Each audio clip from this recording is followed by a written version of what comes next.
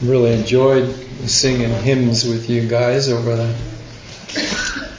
months. Some of the words are so great for us to meditate through and be reminded of some of these great truths. Our sermon today, maybe not the most creative title, but it is a little bit of a title, so you know what we're going to be talking about is a church's desire for a pastor. A church's desire for a pastor. I've been thinking about this a little bit myself and thinking about what does it mean to be a member of a church, a part of a church, and what do Christians think about? What do Christians pray about? And what role is the church in our lives? Capital C, church. What is it to us and for us?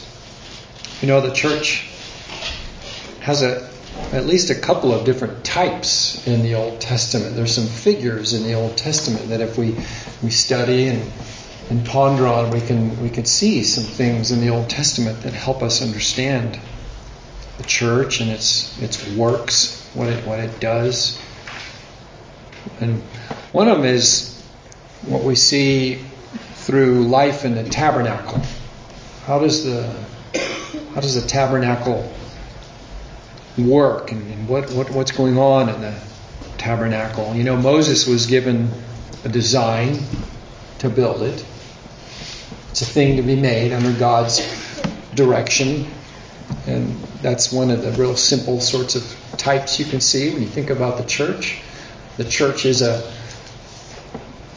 building made of human souls. Regenerate men and women are a place being built into a dwelling place of the Lord. So Moses is given this design of the actual building. He's also told what its officers are, what the priests are, and what the various laboring Levites would do, etc. There are many, many different sorts of duties and activities surrounding the tabernacle life in the wilderness. And it was all laid out by the Lord. God laid these things out where men weren't to speculate or to design their own functions and works in the tabernacle. People of the tribes, they brought their offerings to Moses and the craftsmen. Gold. Some people brought gold and silver and timber, woven materials. Some probably only had their labor to offer, the physical labor in their hands. And then under guidance, as you recall, there were some specially gifted, some specially skilled artisans and craftsmen in the building of the tabernacle. Those were able to provide instruction and guidance and teaching others how to labor and how to build. So we can really see some real simple sorts of types in that picture, can't we? We can see how people were shown how to labor. And they brought their wealth and gave and contributed, and they built a place for the Lord to dwell among them. A place for men and women to worship. A place where service to the Lord would be carried out daily in the wilderness tabernacle. As our congregation here approaches a question of not having a pastor, as in this pastor has said, I can't stay here indefinitely, I'm going to be leaving. What is the church supposed to think about that? As they're chewing on this, and then they're in due course maybe having some of their own thoughts and maybe some of their own plans and some of their hopings, what are we thinking of? What am I thinking of? What am I planning? What am I hoping? And this is a really important little set of questions here for us to be thinking about, especially if we can frame these questions in God's Word. How would God's Word instruct a congregation to be thinking about something like this? What would the Lord say? What has He said?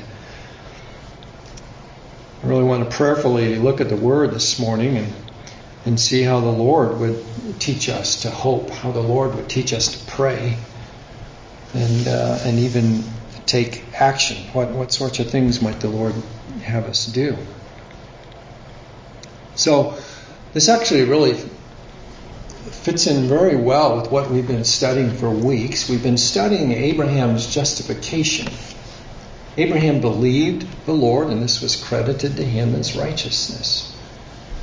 Abraham is so crucial for people who live in the age that we live in, because we see that the person of God and Abraham's clear knowledge of His words made his faith take a certain shape.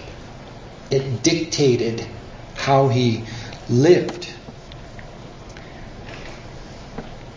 Abraham's life is a life that you and I could now recognize as a life springing from a regenerate man. In other words, his life was new when he knows who God is, and when he hears God's words, and when he understands God's will. He's about God's work and God's ways. His life isn't what he would have been without the Lord causing this new life in him. Abraham is quickened, is one of the old words. Quickened, regenerated, renewed, and lives a life of saving faith. So knowing the Lord is one of the fundamental things that changes Abraham's life. Knowing the Lord, fearing the Lord, fearing to disappoint the Lord, desiring to walk with integrity before the Lord. This is the substance of Abraham's faith. And so I want to ask the question, have you, as a Christian in 2022, you and I have been friends now for, come this June, at 6 years. We've known each other for a while. Have you been growing in church faith? What you do in the congregation, what you do in the presence of God and His Word, forms your life in the congregation in the same way that believing men and women under the tribes of Israel had their lives become what they were because of God's presence with them and His revealed Word to them. What is that becoming in your own life? How is your relationship to the church been changing? What are you becoming because of your knowledge of the Word of God and your fear of the Lord and your walking before Him? How has this impacted your life? If you were to compare yourself to Abraham in the sense that, his faith changed his life. Moses' life and the believing servants around Moses, their lives are changed by their knowledge of God and their knowledge of His Word. How's that been happening in you? Your part, what it is you're doing in your day-to-day life and your interaction in your church, is how you will answer these questions. And if you are doing what the Scripture teaches, if you are understanding God's Word and its implications for your life as a believer, if you're practicing those things, then you are doing something like what Abraham did. But if you're oblivious to it, if you're kind of doing your thing, then you're not living a life of faith like Abraham had done. So what is this supposed to look like in the context of a church? I thought of an illustration as I've been chewing on this, and it was actually I'd completely forgotten about this until just a couple of days ago. Leanne and I were in missionary training in Missouri, and first we were in Oregon for a year, and then we were in Missouri for a year. And when we were in these different places, we're supposed to make ourselves part of a local fellowship. All the young missionaries, if we had our way, we probably would have been happy just to stay at our place where we lived and to fellowship with each other. But the mission wanted us to be out in the community and these churches and getting to know people. So Leanne and I were at this little church, and I remember very, very little about it, honestly, this little church in Missouri. But they needed a pastor. And Leanne and I were guests and visitors there. And there was this little bitty congregation in Ozark land in Missouri. And they hadn't had a pastor there for a while, and there was a visiting pastor there this Sunday that I remembered. And it's quite possible I only went to this church one Sunday. This is maybe the only memory I have of this church. It was so long ago. But we were there when this man came to preach and teach on that Sunday, and this church was going to consider asking him to be their pastor. And I was kind of intrigued by this. I hadn't had too much exposure to anything like that up to that point in time. And they were tired of waiting. They'd been waiting for a while, and they hadn't had a pastor in a while. And you could tell they were pining for someone to take this job and to do this for them. They were kind of chomping at the bit, is something my mom used to say. But they had no clear convictions or understanding of what the Scripture said about what a pastor was and who they were supposed to be. They didn't, at least it wasn't apparent to me that they had any understanding of what a pastor should be like. They wanted one. They really, really wanted one. And at the end of that Sunday, they asked this man to be their pastor. And I remember, this is clear, I remember being really perplexed because the way the man held himself and the way the man taught and used the Word of God, I felt like, my word, this is not a person who is grave or serious about the Lord or has a clear understanding of what the Word of God says or means. I just remember feeling really surprised that what was so obvious to me didn't bother anybody as they were looking for a pastor. I remember feeling so perplexed by that. These Christians interacted with me just a little bit, and none of them asked any important questions about what was important to this man as a pastor or what his goals would be as a shepherd. None of these kinds of questions were on anybody's mind, and it really quite surprised me. They were not prepared for this situation. They were completely unprepared. And all they wanted was someone to stand up front on Sundays. That's all they wanted. They were just like, wow, what are we going to do if we don't have someone to do it? You and I, on the other hand, we really have the privilege of pondering on this question and making some good preparations to be ready for this situation, unlike this little church in Ozark land. So let's consider some principles that undergird our wants. One of the first things we want to start thinking about here are principles that undergird our wants. Everybody wants to have a pastor at their church, of course. So what are the underlying principles that must be on our minds? Well, one of the first ones is that who is the head and who is the body? The Lord Jesus is the head of the church. And the body are connected to the Lord Jesus. So we're going to look at Colossians 1 and Ephesians 1 at a couple of cross-references here. I wanted to look at this with you just so you can... I got an idea you know what I'm talking about, but let's read these verses and let me just remind you so you know what I'm thinking about. Colossians 1:18 says we're thinking about church life, my church life, your church life. This is a really important foundational principle here. Colossians 1:18.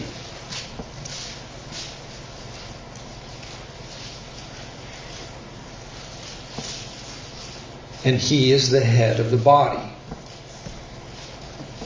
the church. In a way, there's a mixed metaphor there. The body is the church, and the church has a head. He is the head of the body, the church, who is the beginning, the firstborn from the dead. The head is the beginning, the firstborn from the dead, that in all things He might have the preeminence. Some great words there framing what is meant by head here. Preeminence probably being the simplest word here. If you can get it in your head that calling Him the head has to do with His preeminence, or it has to do with His supremacy, it has to do with His priority, then you're thinking the right thing about head there. Okay, let's look at the reference in Ephesians 1:22. Ephesians 1:22.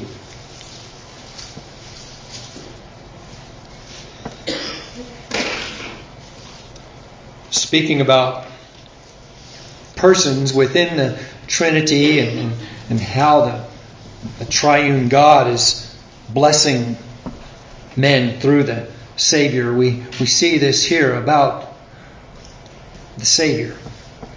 And He, or it says, and hath put all things under His feet, that is, under Christ's feet, and gave Christ. God gave Christ to be the head over all things to the church. Christ gave Him to be head over all things to the church. So the church has this head. The picture of the head over a body has many simple implications, and we can really appreciate the Lord's kindness to us in making this simple for us to understand. You know, the head's relationship to hands and eyes and feet. The illustration is very, very simple for us to understand. All parts of the body are subject to the mind and the will of the head, right? Whatever the head wills the hand to do is what the hand does. The head commands. The head organizes. The head even gives life to. The work of the hands and the feet and the body are guided, and they're unified, and they're organized, and they're effective according to the purposes of the mind. The head is the place where everything is flowing from, of course. And it is an indication of His supremacy. It is an indication of His primacy. The head dictates everything that is taking place, even those passive functions in a body. You know, when we think deeply about it, you don't even know your head is in charge of some things going on in your body that go on without fail all the time. Breathing and your heartbeat, for example, things like that.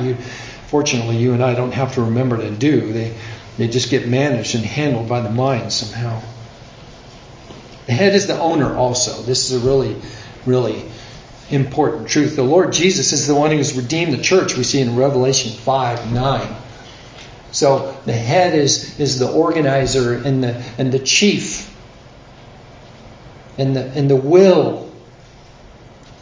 The unifier, the administrator. He's the owner also. Look at Revelation 5:9. They sang a new song saying, "You are worthy to take the scroll and to open its seals."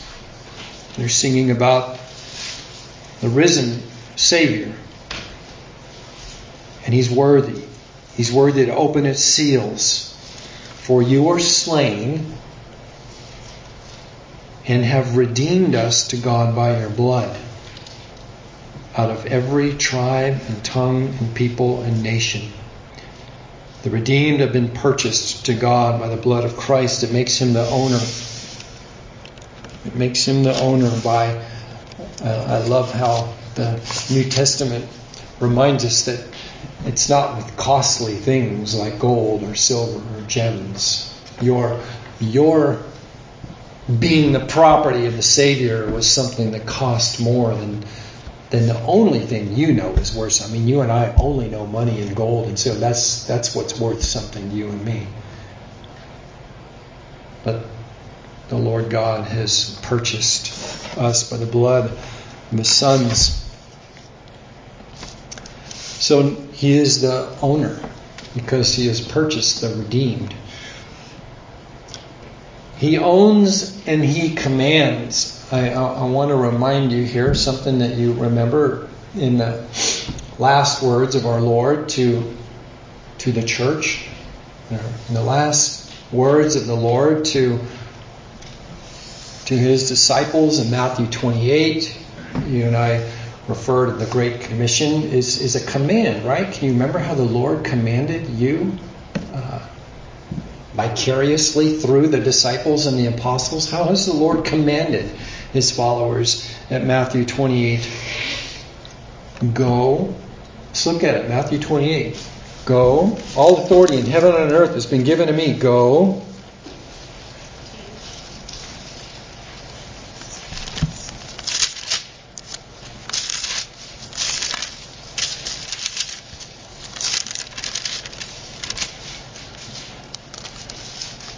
The tense of the verb implies they are already going. So in a way, I think you could say, as you are going.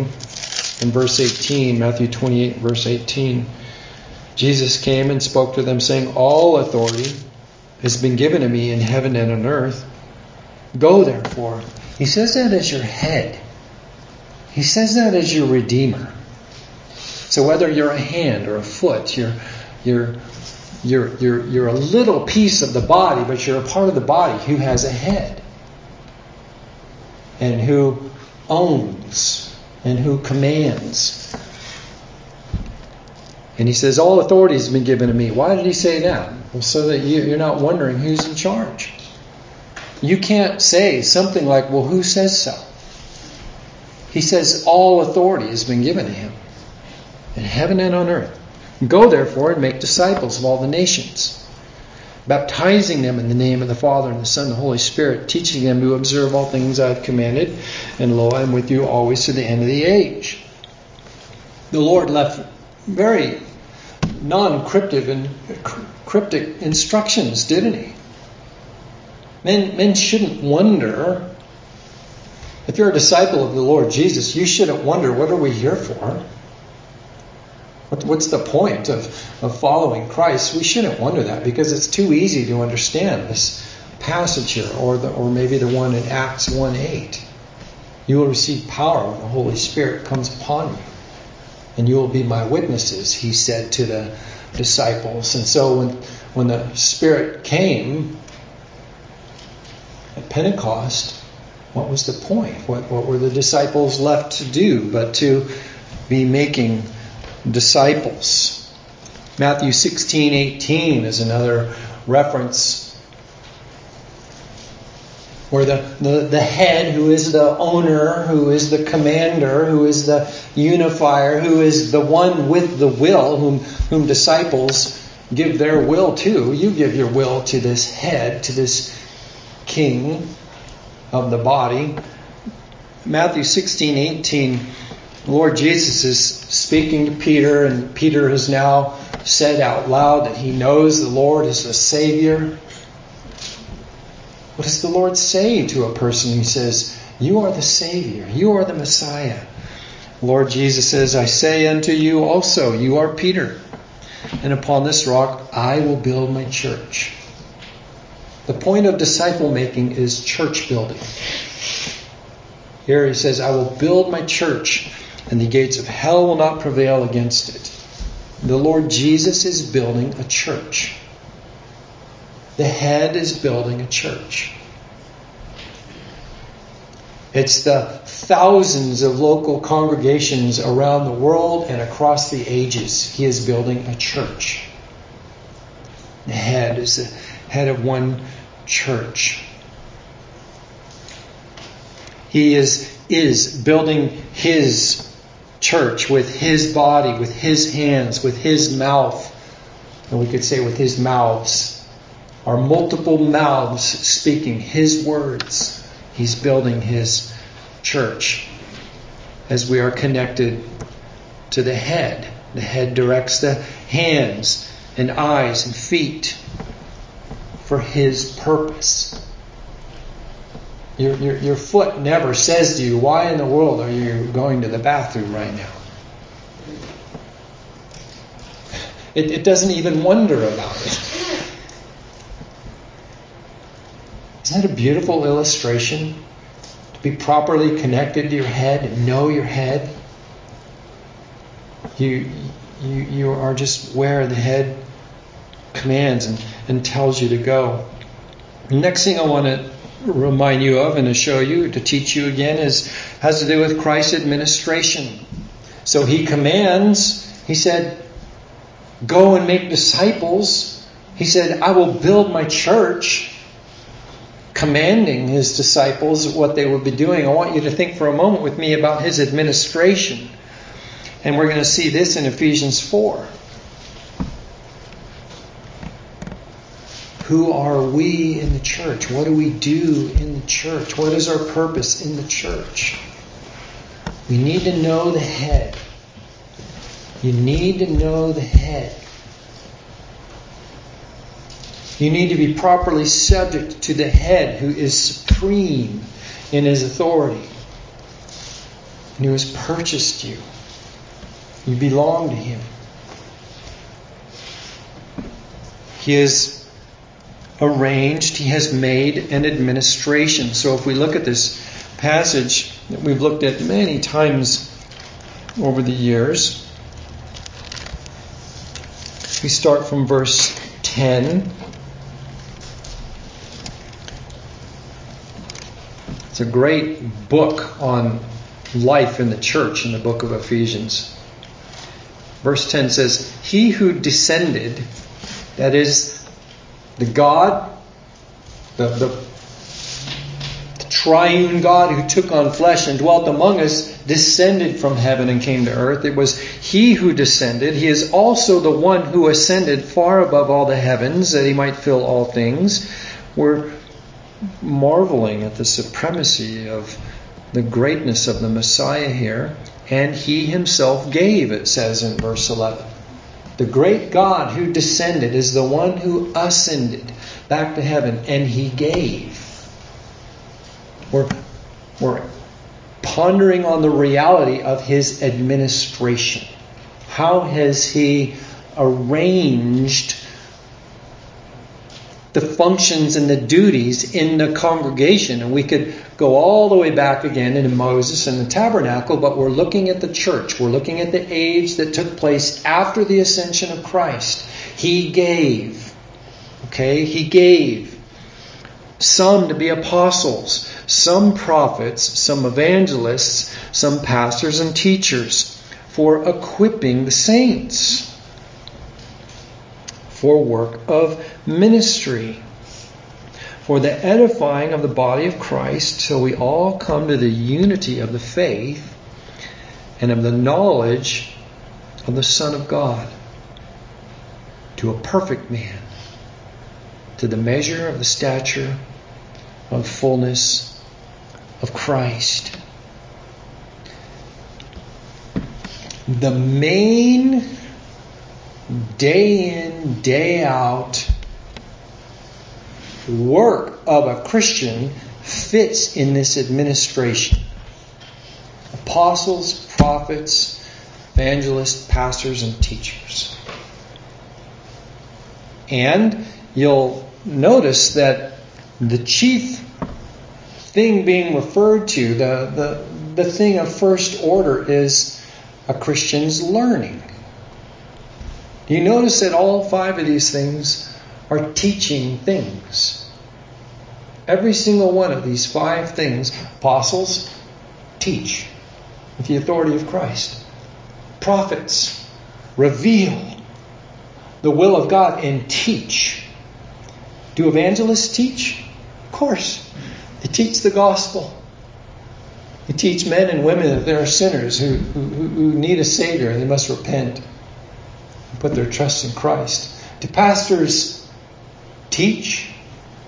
Pastor teachers is, I know I've said this, but it's 1 and 2 offices. It's a pastor is a pastor teacher. He shepherds the sheep. He teaches the sheep. These are teaching functions. These are teaching duties. What did Christ give to the congregation? Teachers.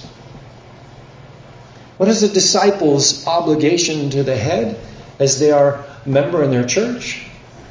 They learn from their teachers. Why? Why do they learn? Well, they need to understand the will of God. They need to know what they're supposed to do with their lives. What do we do with our minds? What do we do with our mouths? What do we do to become perfect Christians, which is the object of all this teaching, to become perfect? The more merciful word is mature. I'm so glad the word means mature and not perfect, because I could never imagine being perfect, but I can imagine maturing, learning more and more the Lord's will.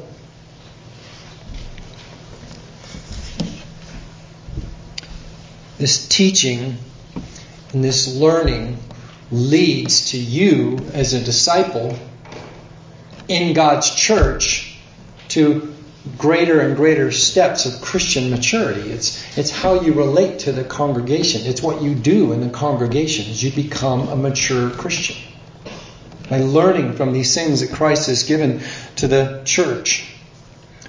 Paul said in Romans 12, a very similar kind of thing to what we read in Ephesians 4 here. Don't be conformed to this world anymore. You've become a Christian if you've come to Christ, if you've repented of your sin, and you've become a disciple of the Lord Jesus. If you're born again, don't be conformed to this world. Stop being conformed to this world.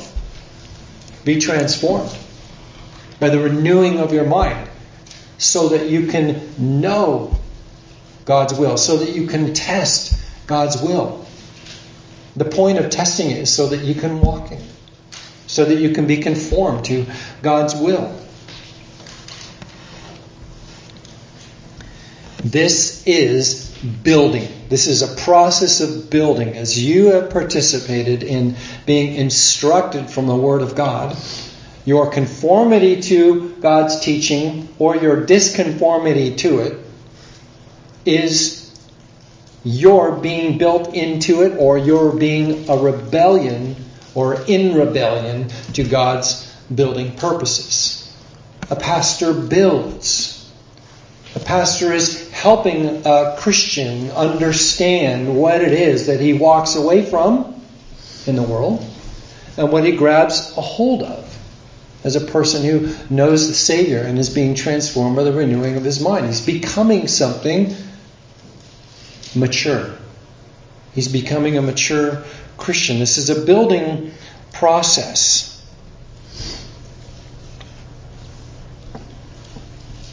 Christ's mind and His words and His ways are taught. And your mind and your heart are confronted with these things in the church, because Christ gave these teachers to the church. So it's important that we recognize here that the pastors and teachers being spoken of here in the end of that list there,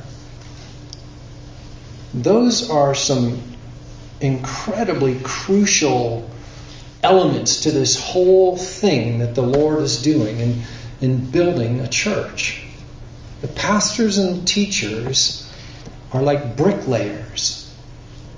They're taking the wrong edges and the wrong shapes off of building materials and helping things being properly fit together by being faithful teachers of God's Word.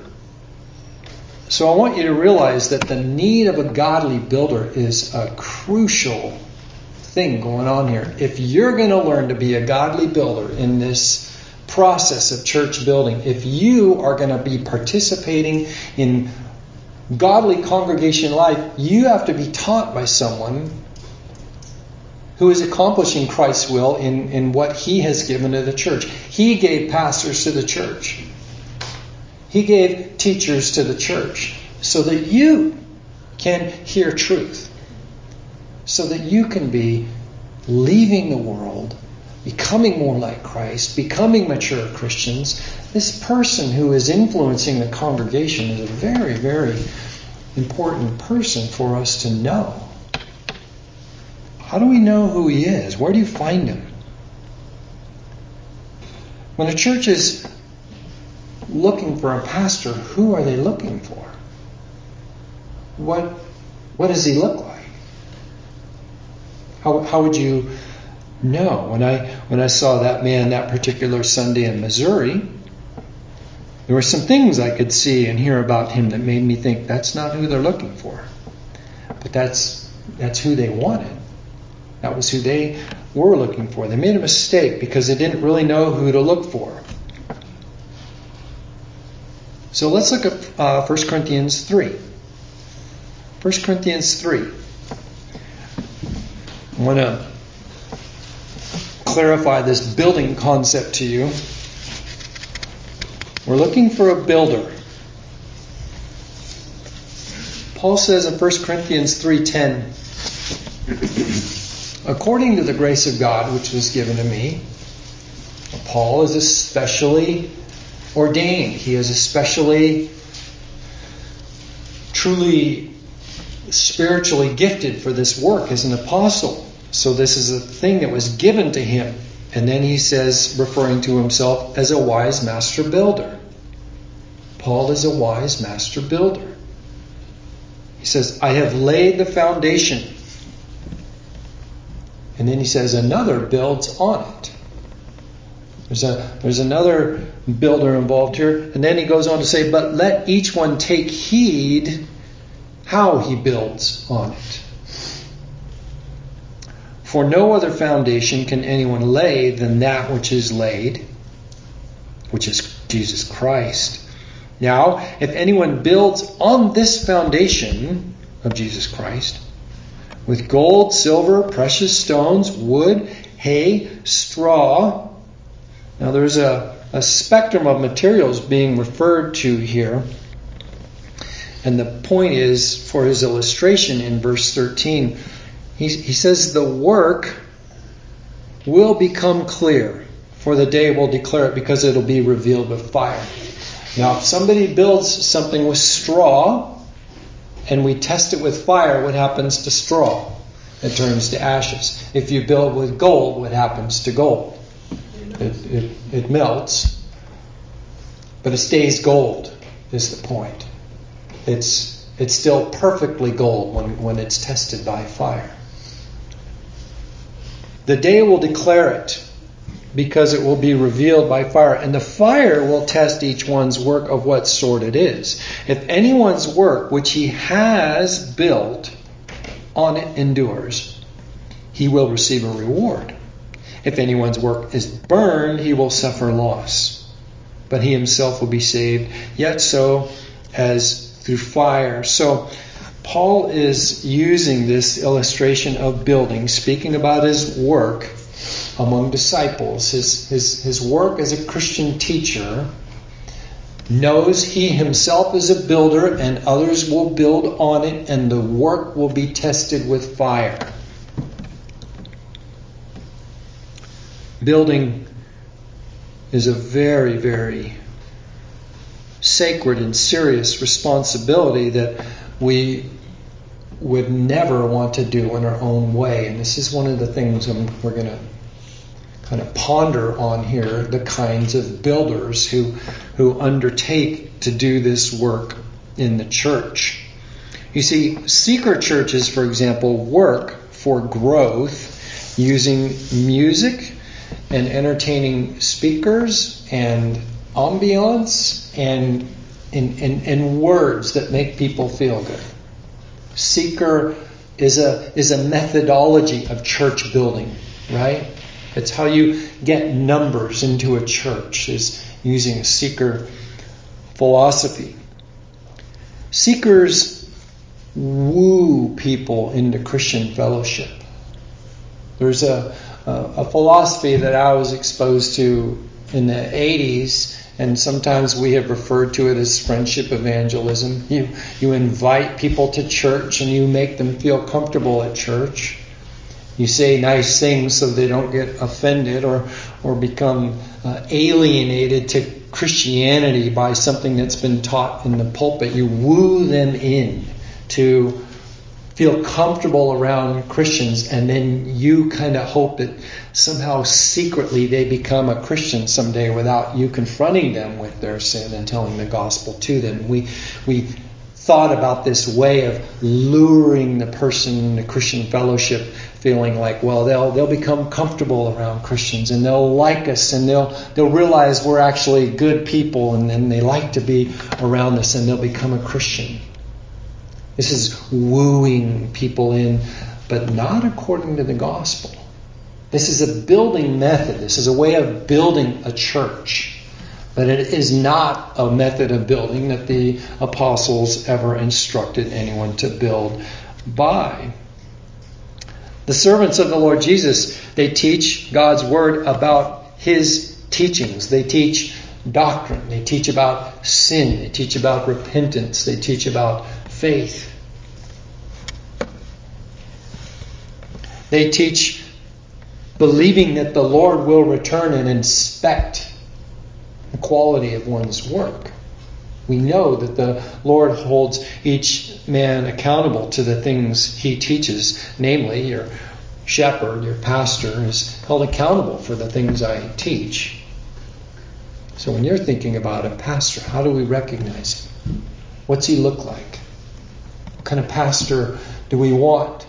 We have to have these things in mind. We have to understand his duties and his obligations to us as Christians. We have to understand this.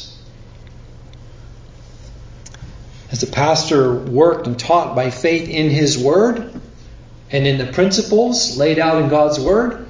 Or has he behaved and carried out his work in one of the world's many philosophies? What is it that he's bringing? You as a Christian wondering about, how do I know a true pastor from a false pastor? You have to be thinking in these terms. How does he build?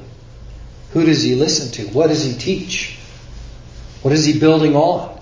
Is he building something that will endure the test of fire? Or is he building something like right now, the person who would be a pastor for us in the future he's building something right now, I guarantee you. You don't know who he is and you don't know where he is. But right now he's building something. And last year he was building something. What? Well, my point is you don't know what.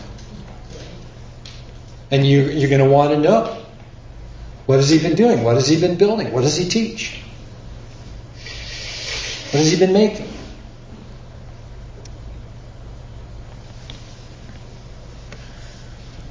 Christians need a certain kind of food to grow as Christians.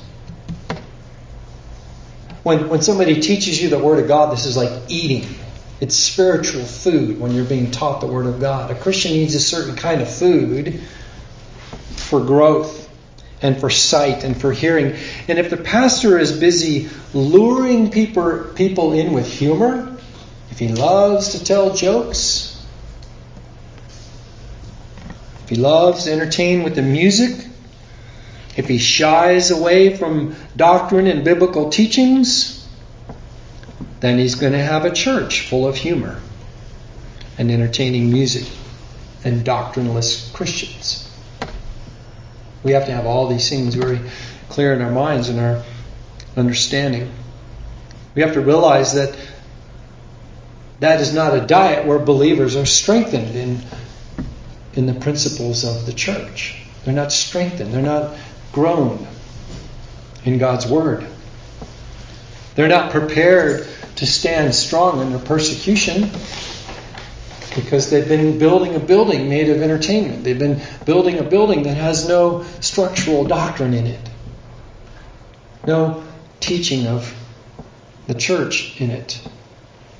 How is a Christian prepared to serve selflessly or to die to the things in this world? How is a Christian prepared and trained for that?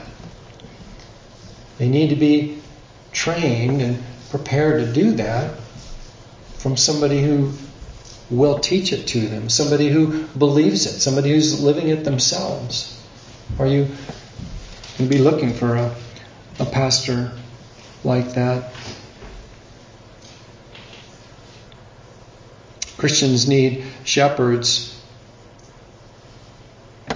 to whom they belong to. Who owns you? Christ owns you. What does He expect of you? Your life. You need a shepherd to point you to Christ. You need a shepherd to point you to your owner, to point you to the owner's promises. Because when persecution comes, or when you get to the end of your life, if you don't know the Christ, if you don't know His promises, if you cannot rest in His promises, then you have not been prepared for the day. You must be able to stand under the fires of trial. You must be able to stand under the hardships that this world brings to us. Men and women in churches are tempted every day. They're lured away from the truth. They're tempted toward their own heart's desires, and they're tempted by their own ignorances. You are tempted by your own heart's desires. You are tempted by your own ignorances. We're going to look at one passage and we're going to close this morning. We're going to look at one more passage. The enemy knows your fleshly loves and your desires. Okay, he knows those things. A good shepherd, your pastor, is also going to know those things. And we're going to warn you against falling prey to your fleshly desires and to your ignorances. Your pastor is going to warn you. Listen to what Paul said to Timothy. 2 Timothy chapter 4. And we'll finish part 1. Listen to his knowledge. So Timothy is a pastor, and Paul is helping him know how to be a pastor. 2 Timothy chapter 4, 1 to 5. This is instruction to a pastor from the apostle.